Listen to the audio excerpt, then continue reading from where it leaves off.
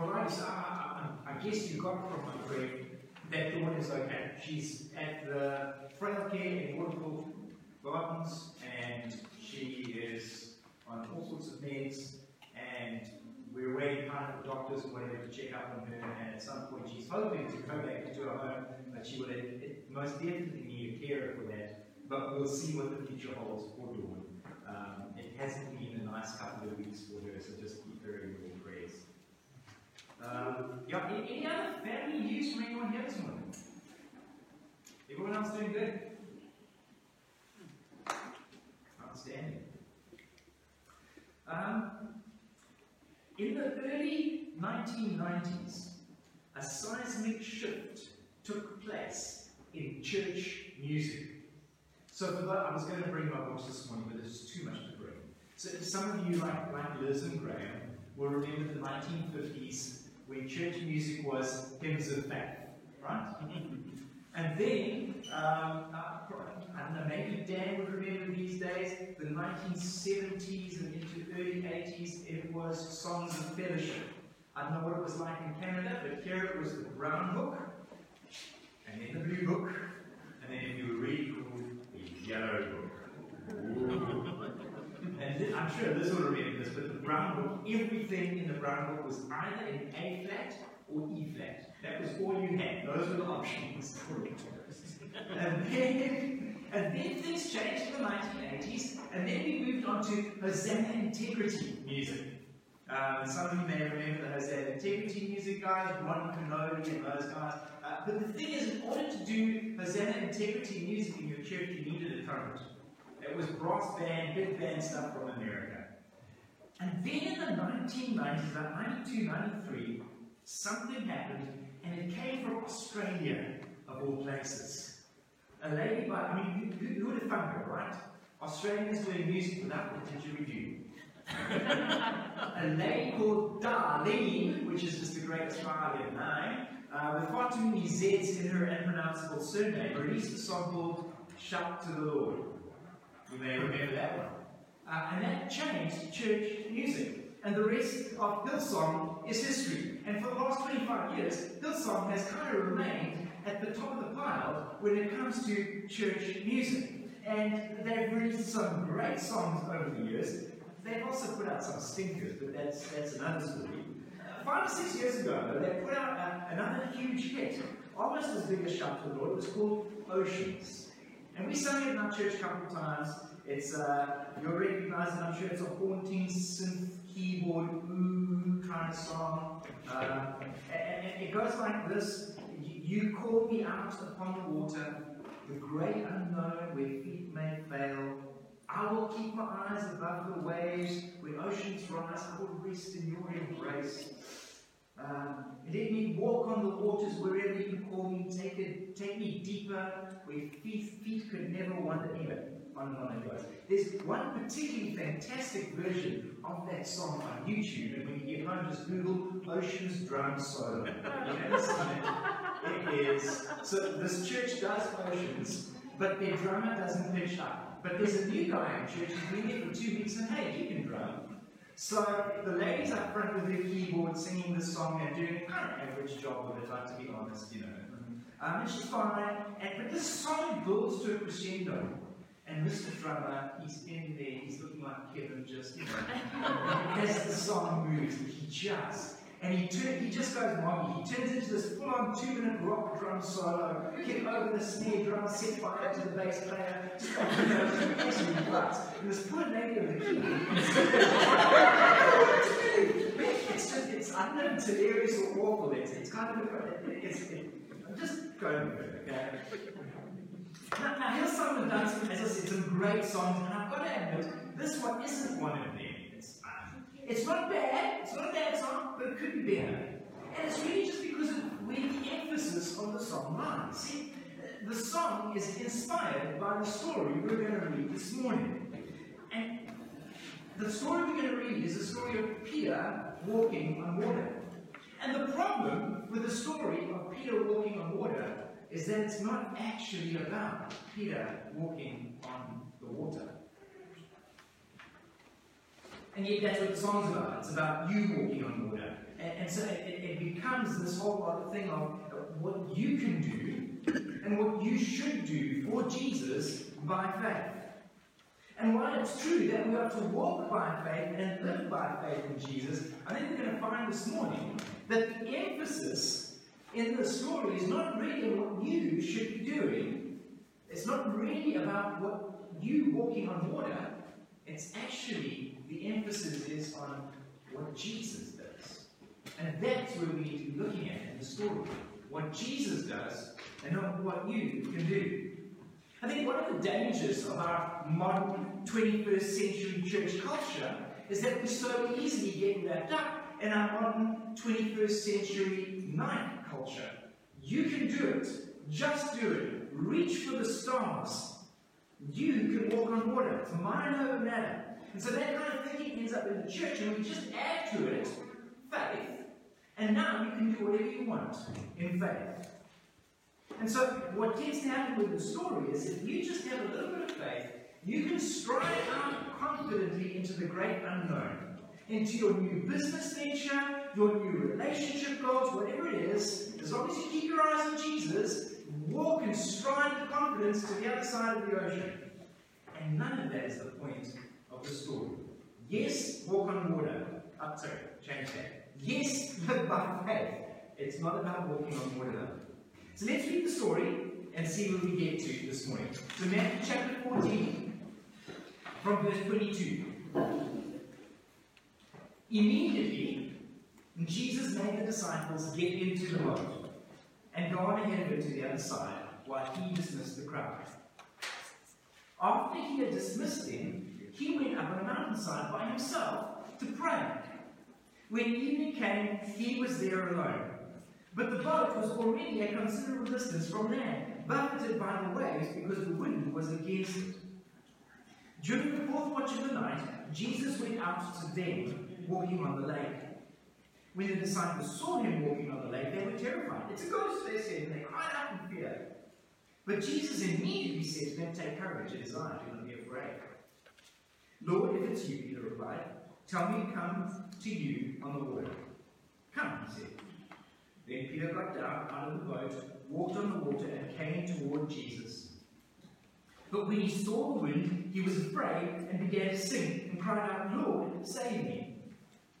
Immediately, Jesus reached out his hand and caught him. You have little faith, he said, why do you doubt?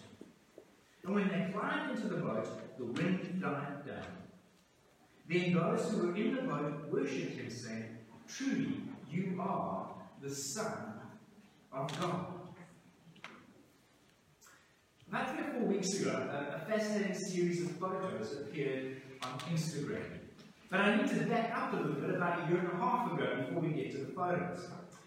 A year ago, Kanye West started something called Sunday Sessions in his back garden. It was basically church for celebrities. He got a choir together, sang some gospel songs, church for celebrities. Now, initially I was dubious and a bit of eye roll, but it would appear that it's quite possible that Kanye actually has had a true conversion experience. Kanye may well have come to faith in Jesus, and that's a wonderful thing. Now, some of you of a certain age may be wondering, who is Kanye West? So let me tell you a little bit about him.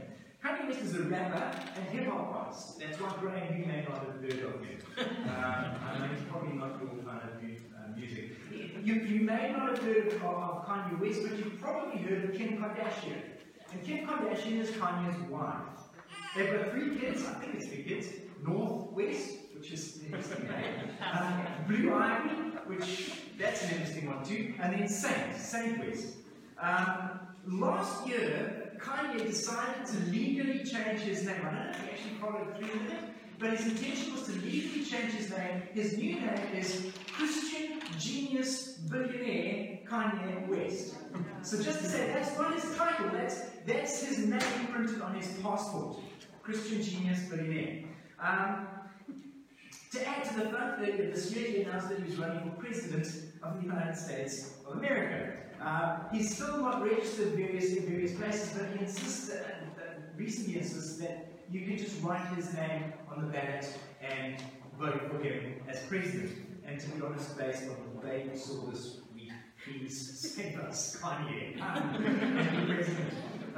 In his defense, he did release a really good album this year called Jesus is King. It's worth listening to. Go check it out on Spotify. It's great.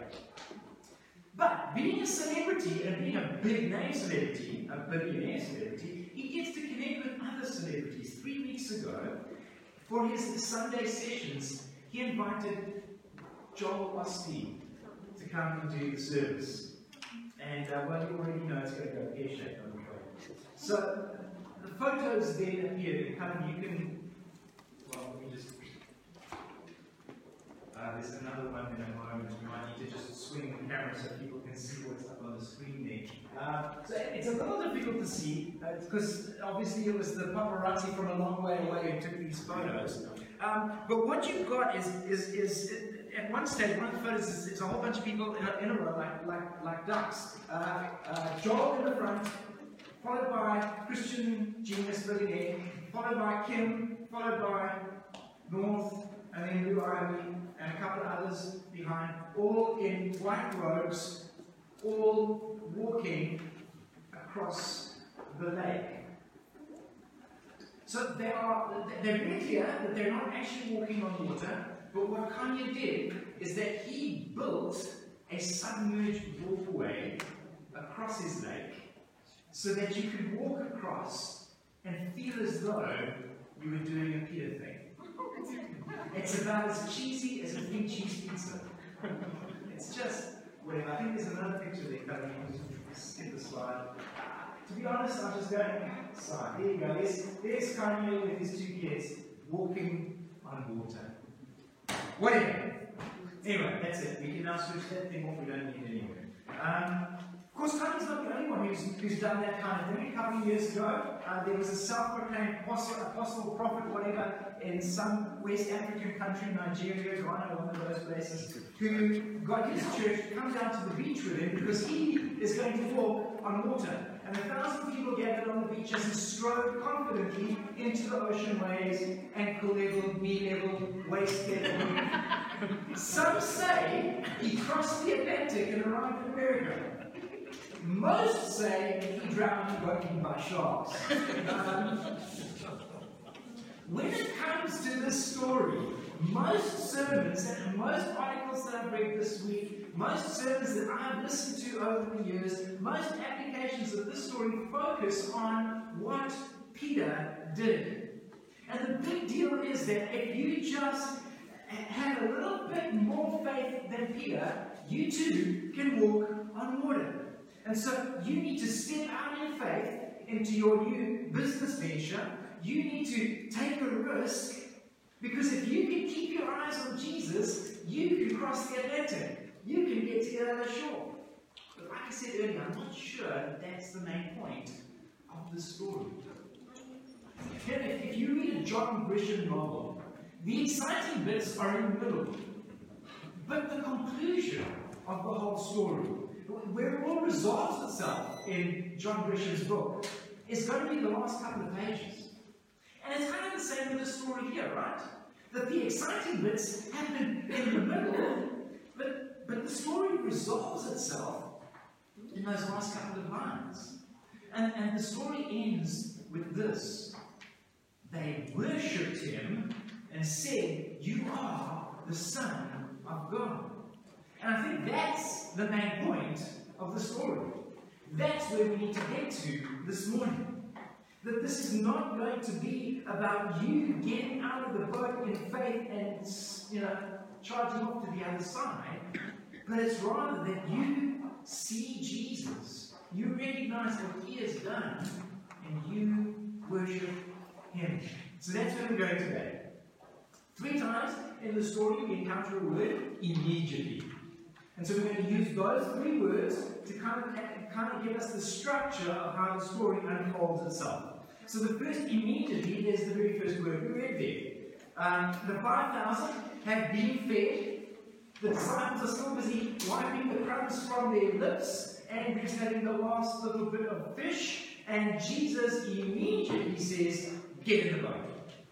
And it's strong language. It's a very strong command from Jesus. It's not a suggestion. It's not, "Hey guys, if you wouldn't mind, I know you're tired. Why don't you go? It's a command. Get in the boat. He forces it. It's like Mom telling you, get in the car or you will feel the back of my hand. Okay? It's that kind of get in the boat. Don't argue with me. Now, Matthew doesn't really tell us why, and to be honest, I think Jesus could have used some help in dismissing this crowd. If you've ever been to a mega church, they have guys in the car park with their reflective jackets and a big foam finger to point which way to go for the exit. Jesus kind of needs that. There's a huge crowd, and you kind of expect the disciples to be standing there going, directing the crowds. But Jesus gets them in the boat. While Matthew doesn't tell us why, John tells the same story, and John gives us a little bit of a clue.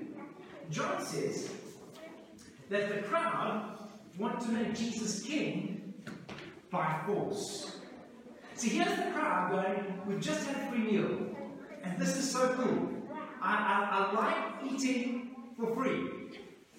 So why don't we make Jesus king, and then we can be free tomorrow as well? And we'll be free the next day after that, and the day after that. And so the crowd comes to Jesus and say, we want you to be our king. And in fact, here's a crown. And there's enough of us that we can storm Herod's palace, kick Herod out, and you can be king in Herod's place. It'll be awesome. And you can feed us every day.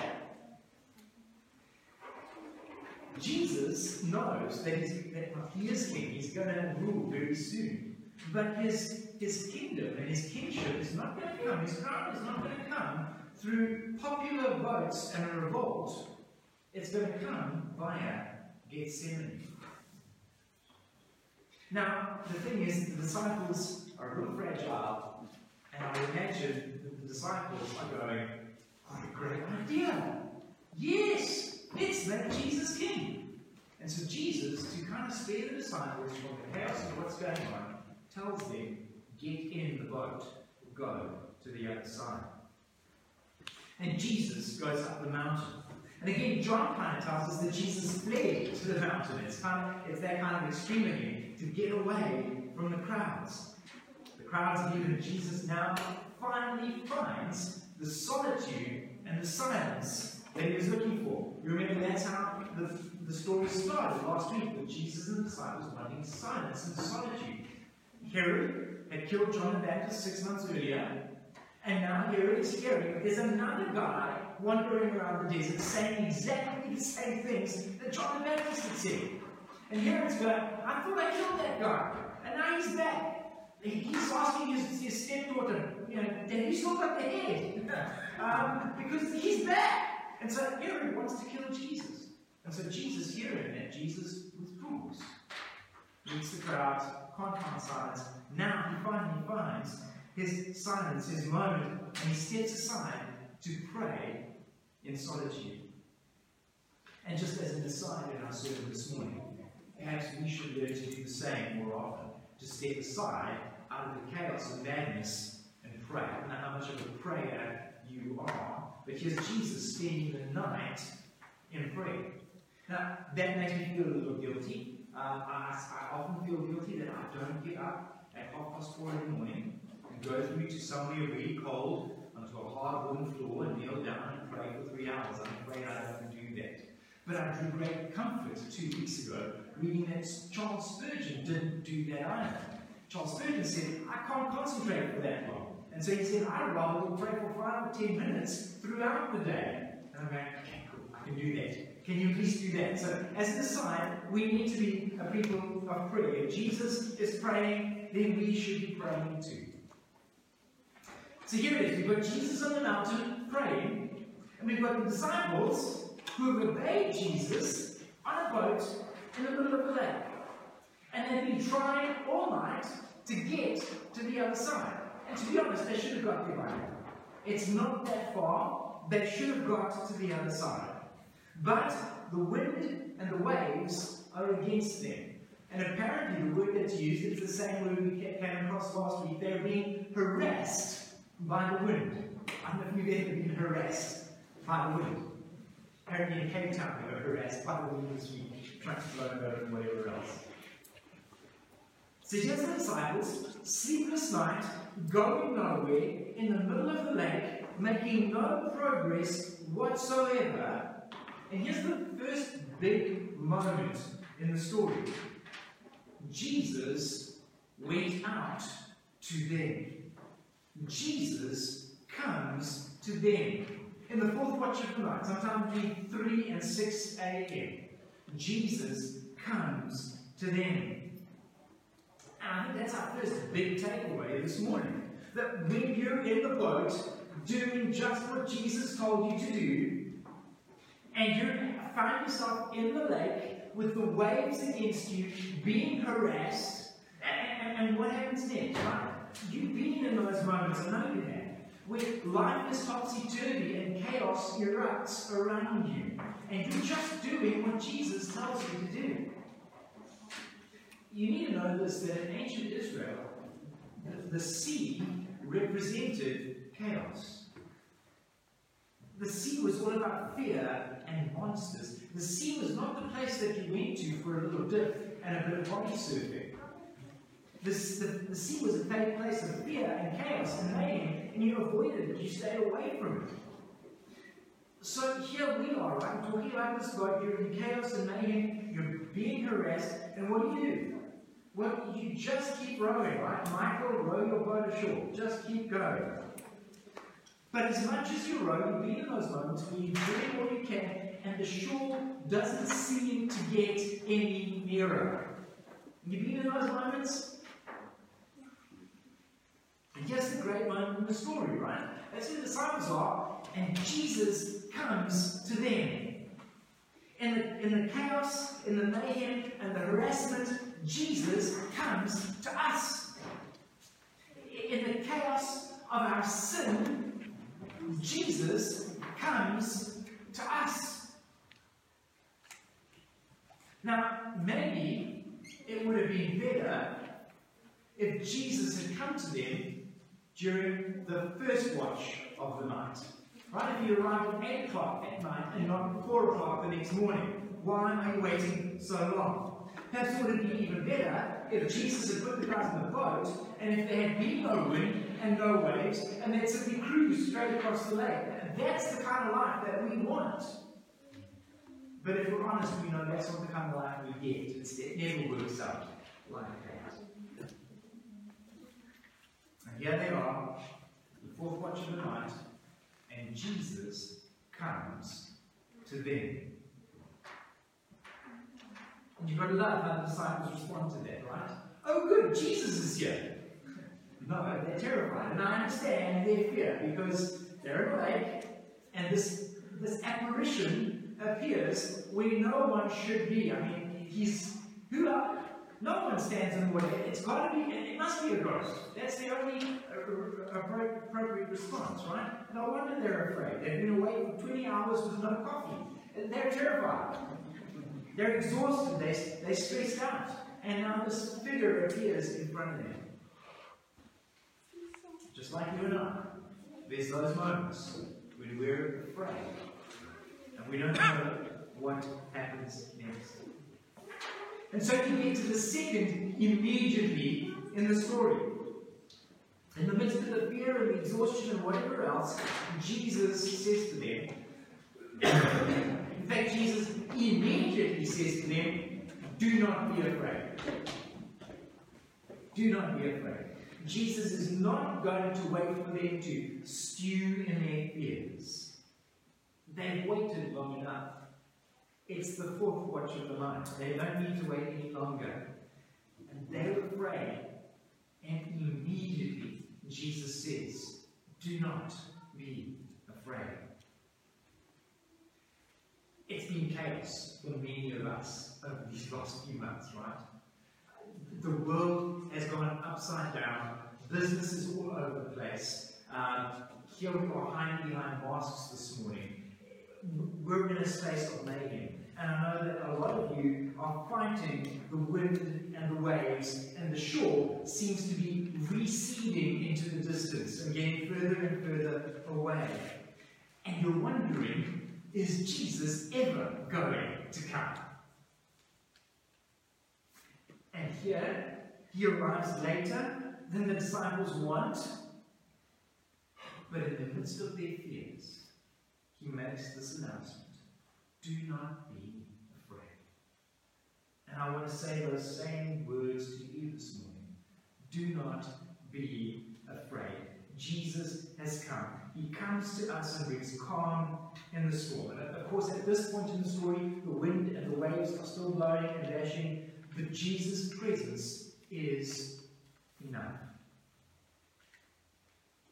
And so then we get to this big point in the story, right? Where Peter wants to get out of the boat. Lord, if it's you, let me come to you. And like I said, for many preachers, the big takeaway then becomes: be brave like Peter. Get out of the boat of your own comfort. Step into your new venture, and you can do better than Peter because you can have more faith than him. And as long as you keep your eyes on Jesus, you'll get to the other side of the Atlantic Ocean.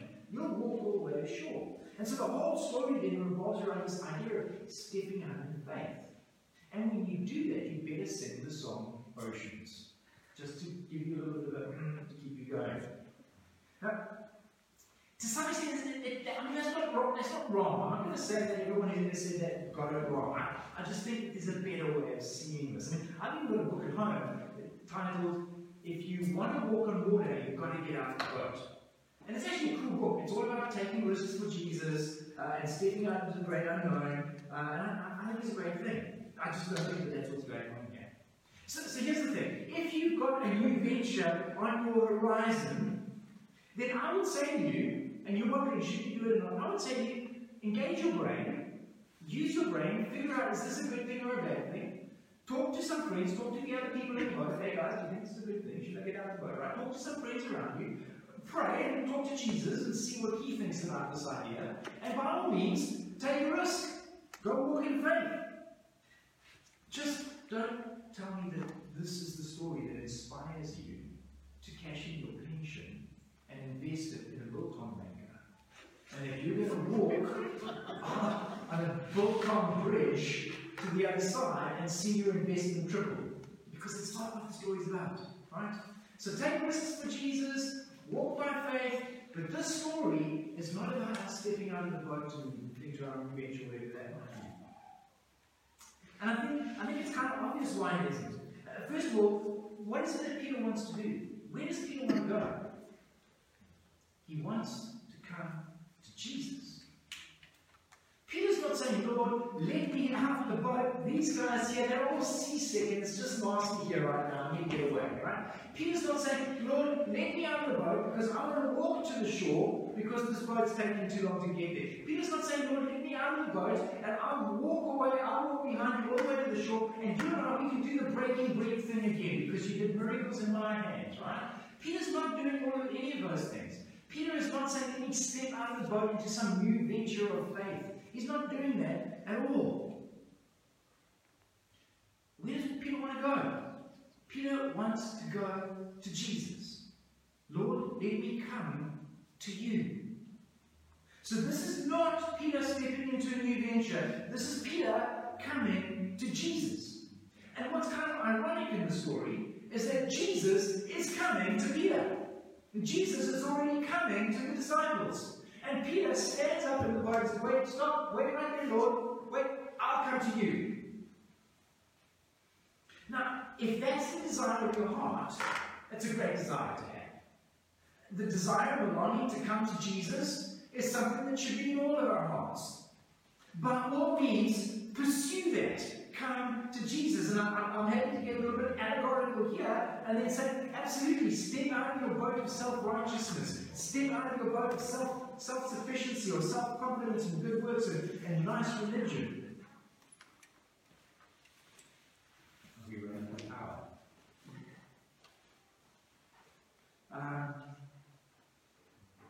And if that's your desire, it's a great desire to have. And I applaud Peter for that desire. And you know what? I applaud you in having that desire too. By all means, desire to be with Jesus.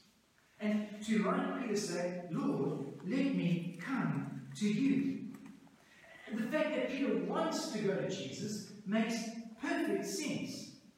In the chaos of the wind and the waves, Jesus is the only place of calm and peace.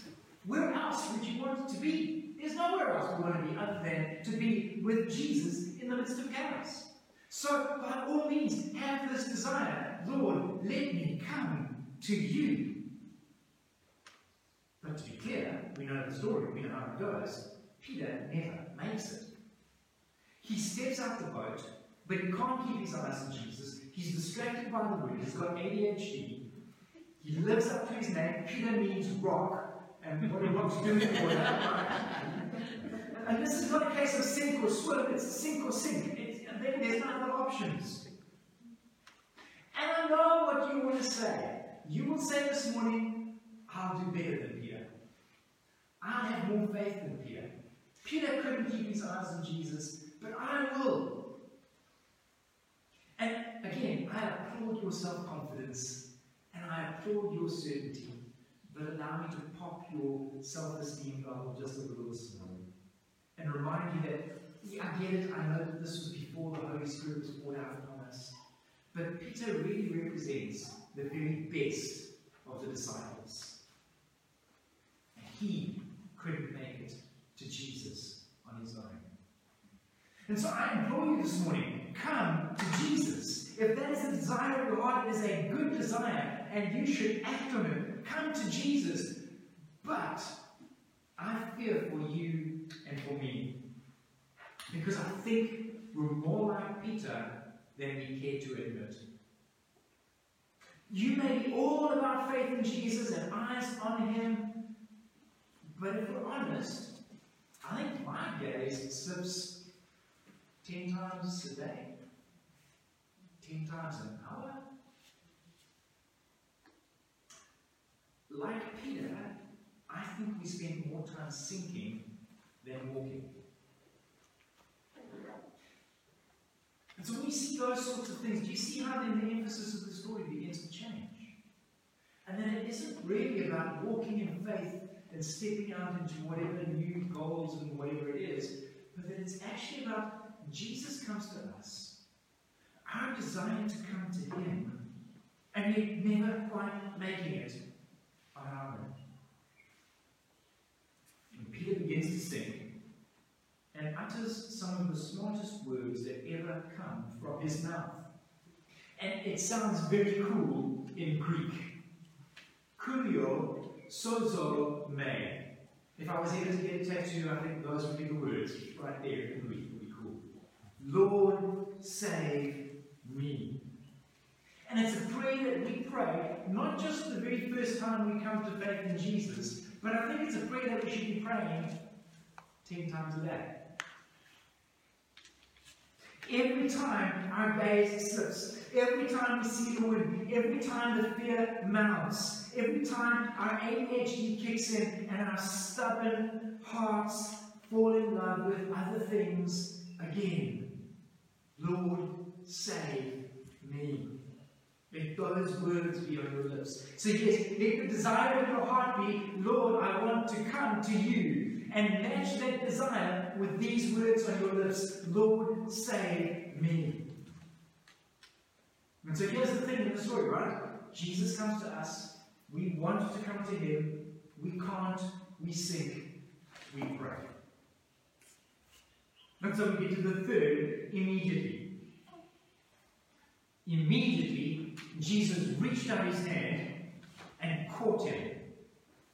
Jesus reaches out and grabs Peter. Peter is sinking, and that's it. It's all over. He's going down to the bottom of the Lake of Galilee, and Jesus reaches out and grabs Peter by the scruff of the neck, and Jesus saves him. It's a wonderful response to Peter's prayer. Jesus doesn't go, well, Peter, I'm not really sure if you really want to be saved. He doesn't say, I tell you what, Peter, I'm gonna hold up my hand halfway, you reach the other way, and let's see if you can meet in the middle. Jesus doesn't say, Peter, you know what? Your faith is a bit weak at the moment. I'm going to wait until your faith kicks in, and then I'll reach out. He doesn't do any of that, right? Jesus doesn't say, hey, I've got a life preserver in here. Here you go, Peter, hang on to that, I'll tow you to shore. Jesus reaches out and catches him. In fact, I think the ESV says, he took hold of Peter. I love that. It's what Jesus does. He catches us. He takes hold of us, despite our weak faith, despite our doubts. Jesus says, "Get your faith is weak," but Jesus saves him anyway. And they get into the boat, and the wind and waves calm down. And the response of the disciples? They worship him. What's interesting is that they didn't worship him when 5,000 people had been fed. 5,000 people are fed, their tummies are full, and they go, oh, this is nice. We just like being with Jesus because he feeds us. It's so cool. But they worship him when they're confronted with their fears. What is it that prompted this worship? What is it that got them to go, wow, this is amazing? Is it the fact that Peter walked on water for a little bit?